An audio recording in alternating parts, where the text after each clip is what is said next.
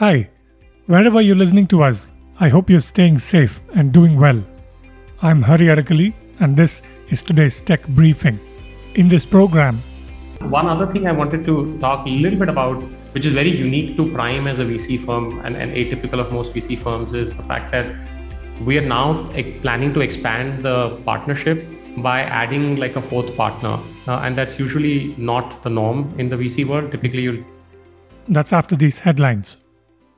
5 members of an all-girl robotics team from Afghanistan have arrived in Mexico, along with several media workers fleeing an uncertain future at home after the recent collapse of the US-backed government and takeover by the Taliban, Al Jazeera and Reuters report. We give you the warmest welcome to Mexico, Mexican Deputy Foreign Minister Martha Delgado said on Tuesday evening as she greeted them during a news conference at Mexico City's International Airport, according to the report. Infosys will establish a new 50,000 square feet digital development center at its largest Canadian office in Mississauga, creating 500 high-quality jobs in the Toronto region over the next 3 years, the company said in a press release.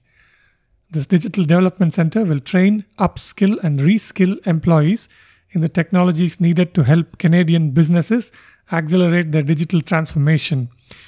It will also enable Infosys to better collaborate with clients to develop cross-functional solutions to pressing business challenges, according to the release. Infosys in the Toronto region currently serves businesses in the financial services, healthcare, communications, retail, and natural resources sectors. Artificial intelligence, data science, automation, and machine learning are the core capabilities that this center would nurture and expand. Infosys previously committed to double its Canadian workforce to 4,000 employees by 2023. Salesforce, which completed the acquisition of Slack last month, reported a 23% increase in revenues to $6.34 billion for the 3 months ended July 31st, beating analysts' expectations. The company raised its full-year sales forecast as well. With companies and governments around the world continuing to accelerate their digital transformations, we delivered our 5th phenomenal quarter in a row, Mark Benioff, Chair and CEO of Salesforce, said in a press release. Sales, service, marketing and commerce, platform, Tableau, MuleSoft, and now Slack are all billion-dollar-plus products, Benioff added. Facebook may launch a crypto wallet as early as this year that would allow its 2.9 billion users to store cryptocurrencies, David Marcus, the social network's top crypto executive, told The Information in an interview. The launch of the crypto wallet could happen before the introduction of Diem, the digital currency that the company is separately helping to develop, he said, according to the report. Although Marcus has previously publicly said that Facebook was getting closer to launching its Novi wallet, these latest comments are the most specific timeline he has provided, according to The Information. Camp K12, an edtech startup, has raised $12 million in a Series A round co-led by Matrix Partners India and Elevation Capital. Camp K12 connects students in the 5 to 18-year age group with teachers for live interactive online courses in coding and English. Students learn one-on-one with private teachers or in small groups with friends in Camp K12's gamified online environments. Outside of class, students continue to interact with classmates on Camp K12's community app, featuring real-time multiplayer duels, self-paced quizzes, free workshops, and daily brain development activities. Prime Venture Partners is a 9-year-old early-stage VC firm in Bangalore, well known for backing several successful tech startups building digital India, from fintech to healthcare. The firm has just announced the first close of its 4th fund, which will be $100 million in total. Amit Somani, a managing partner at the firm, spoke to me about the new fund and also about plans to bring in a new partner. Here's more from our conversation. Okay, Amit, welcome to this podcast. Fantastic to have you with us this morning. Thank you for making time for this. And for starters, for folks who are, kind of outside the startup world, who may be less familiar with your work, can you please give us a snapshot history of Prime Ventures? That might be helpful, and we'll go from there. Thanks, Hari. A pleasure to be on your Forbes podcast. I'm one of the managing partners at Prime Venture Partners. We are an early stage venture capital fund. We invest in early stage product and technology driven startups that are unique and differentiated. And we've been doing this now for 9 years. This is, we've invested in about 35 companies across a variety of sectors, and we'll go through that. But we're really the first institutional investor in category defining startups. Of course, quite a few of your portfolio companies are today well known, and even in the context of COVID and healthcare, companies like Dozy and MFine have come to the fore. And you've just announced a new fund at $100 million. What are some of these sectors that you're looking at to back? Yes, Hari. So we have always been very big investors in fintech, in SaaS, and what we call Digital India, which is this massive digitization of India. And all three of these will continue, and time permitting, we can explore each of those, and they remain big focus areas. I think in terms of new areas, we are what we call ourselves like an insight-driven investor, rather than a top-down or a bottom-up or whatever. So there are a few new areas and trends that are very, very exciting that we are looking to back now. So basically, decentralized finance and applications around crypto and blockchain, gaming infrastructure, software and infrastructure around EVs. These are some new macro trends that we're excited about. And of course, how can I forget, applications of AI and ML. So at the core will continue, fintech, SaaS, and Digital India. And some of these new trends, both at the market and a technology level, are very exciting. I guess electric vehicles probably today seems to be reasonably straightforward for most folks.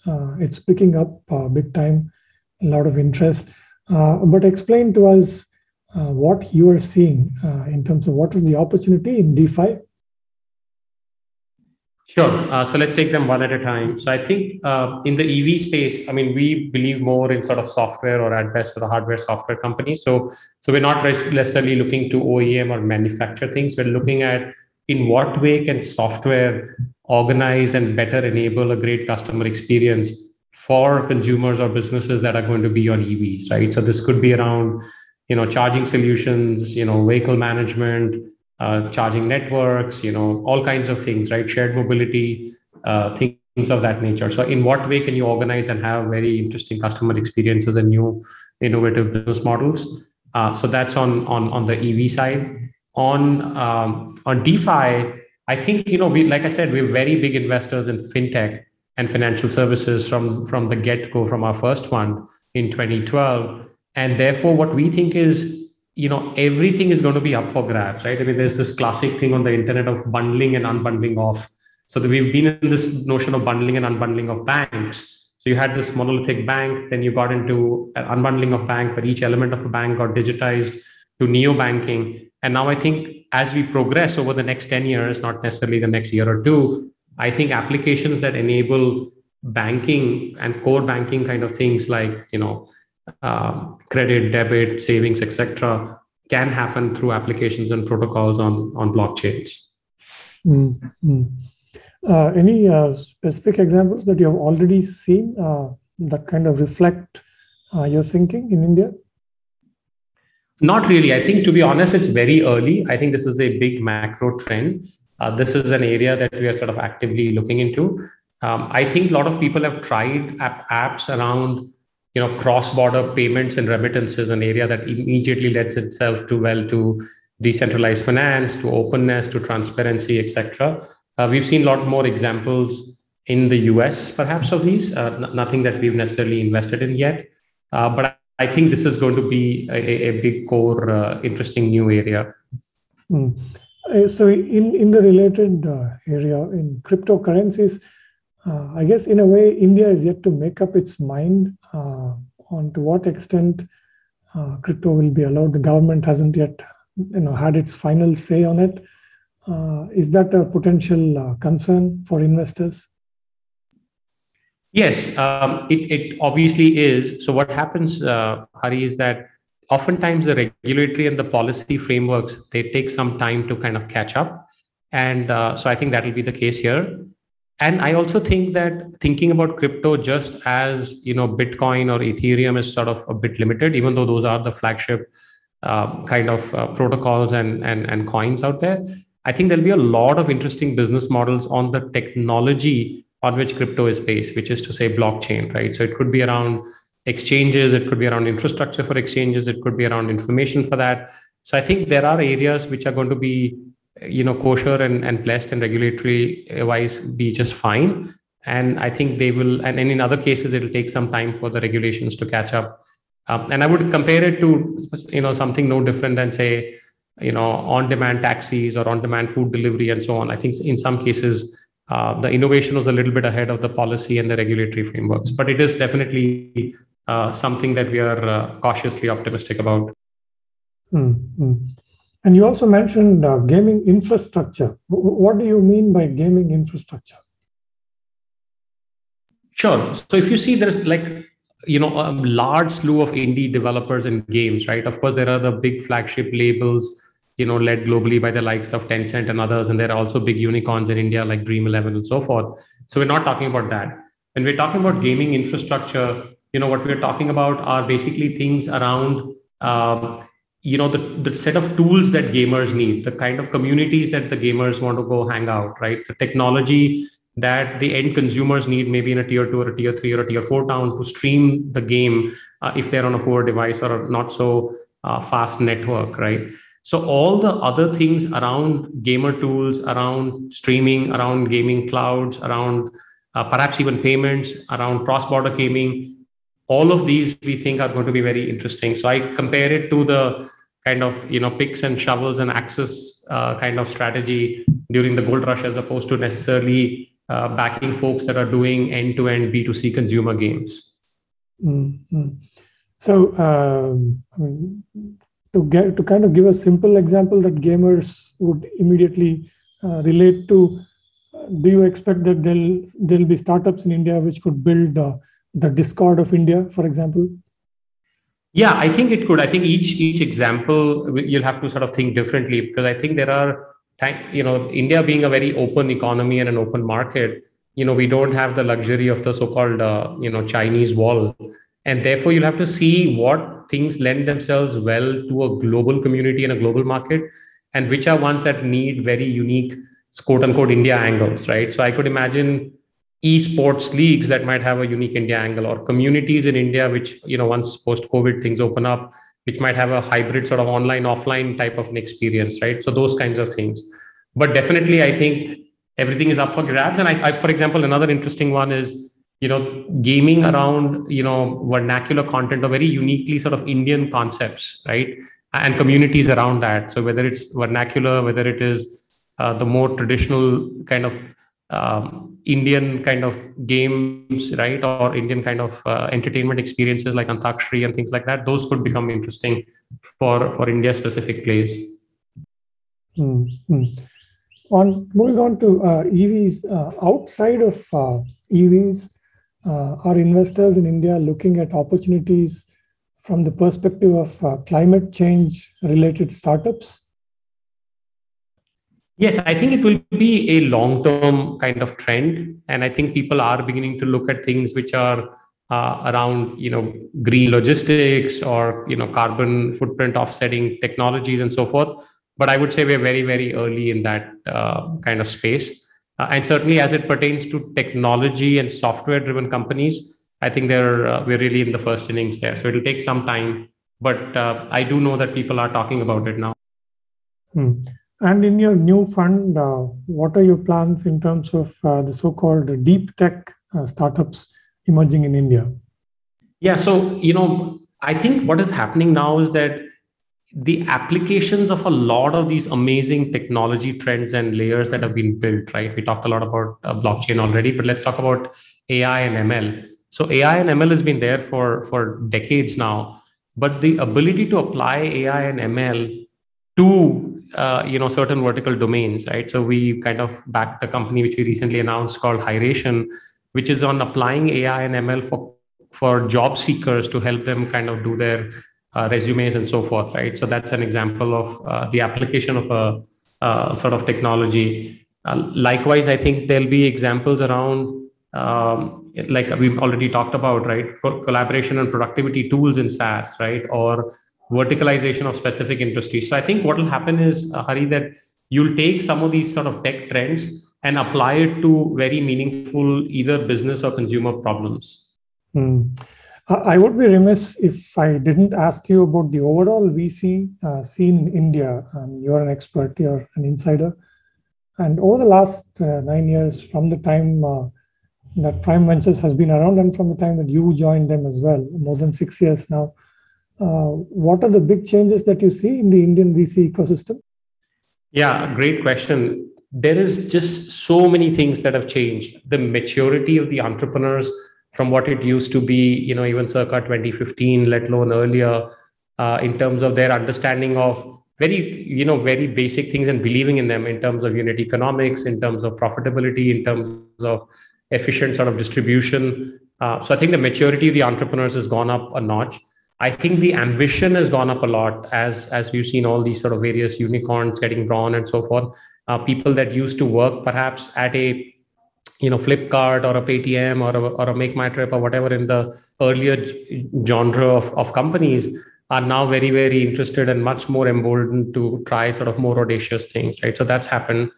I think the market has gone a little bit deeper for sure, right? So I think the ability for companies to accelerate revenue traction has become much better. We in SaaS we used to often have this kind of acronym called T3D2, which is triple revenue every for the first 3 years of the company. So triple, and double. Now we're seeing companies go 10x. That triple has become 10x in perhaps year one or even sometimes year one and year two.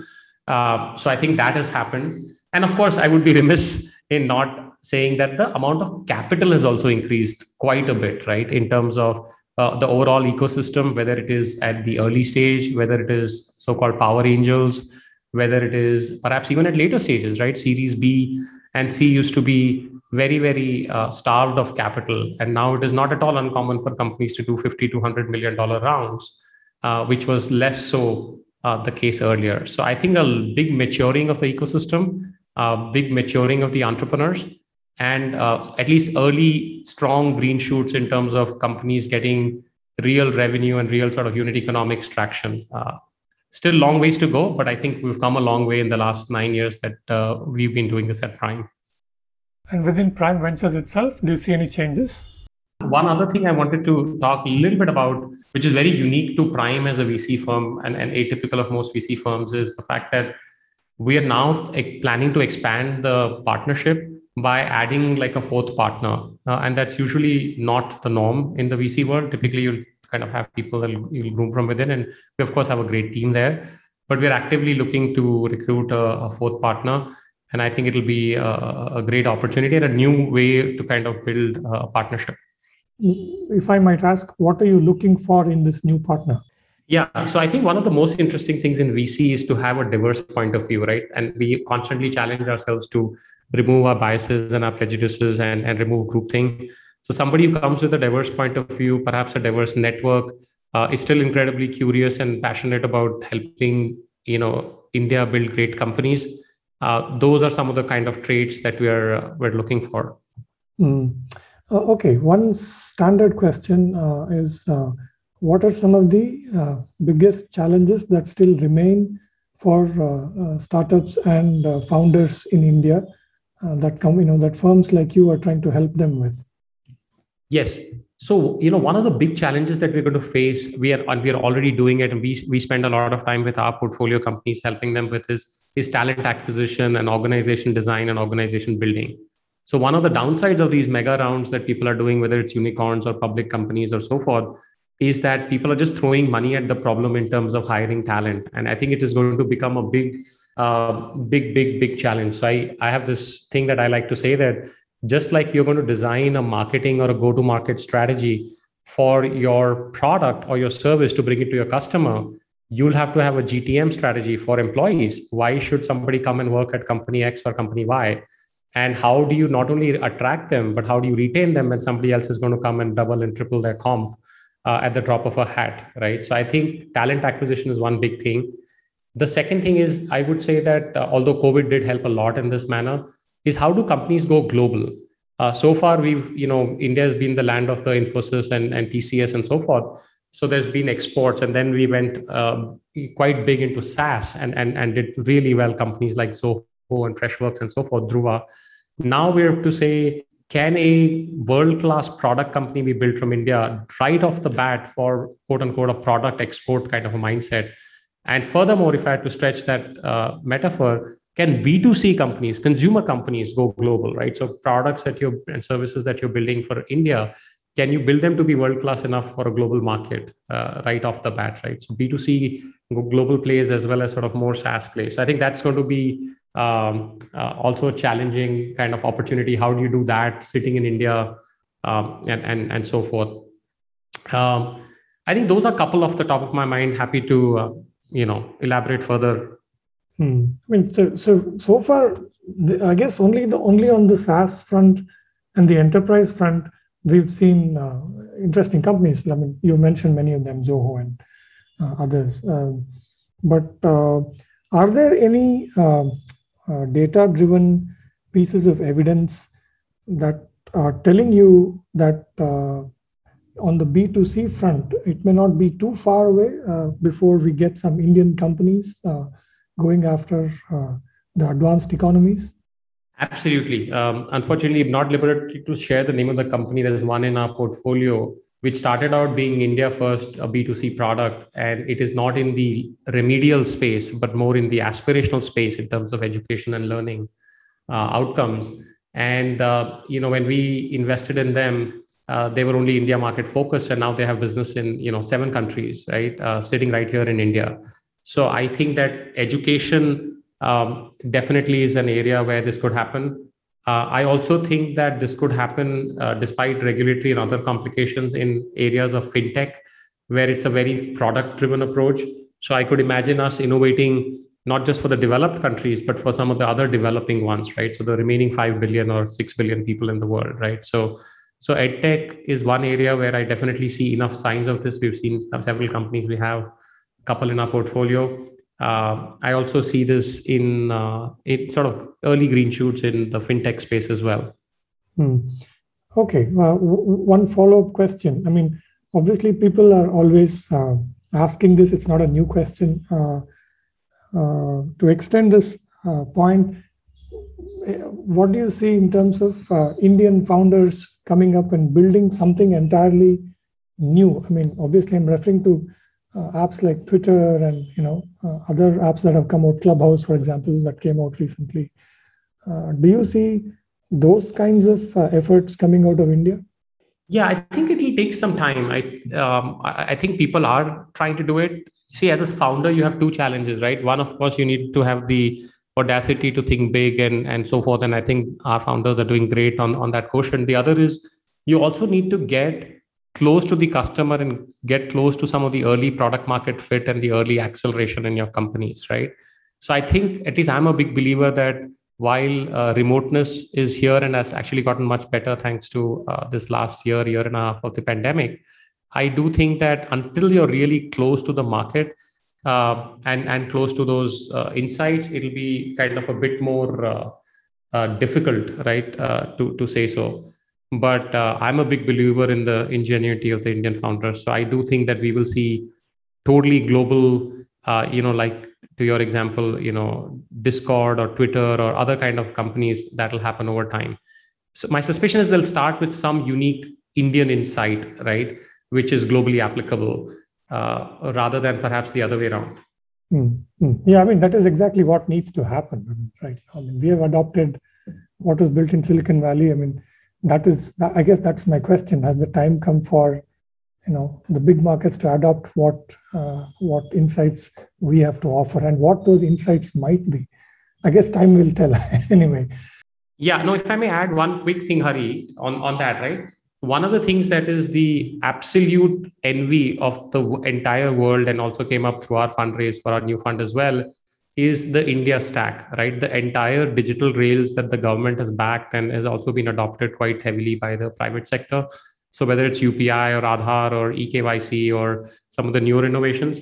So it is truly the envy of the kind of global markets. And I think we could do some very interesting innovations from there that could go global. I mean, one example of a global company doing it is Google Pay started in India, right, on the UPI rails and so forth, but now has actually gone global, right, to I think to the US, to LATAM, and so forth. So I do think that we'll be able to potentially do interesting global plays based off of India Stack going global. Excellent. We'll leave it there. Amit, I've run out of time. Thank you so much. A very interesting conversation, and as always, I hope to keep the conversation going. Thank you so much, Hari, for having me on your show. That was Amit Somani. That's it for this briefing. You can find all our podcasts on ForbesIndia.com and on your favorite podcast apps. I'm Hari Arakali. Thank you for listening.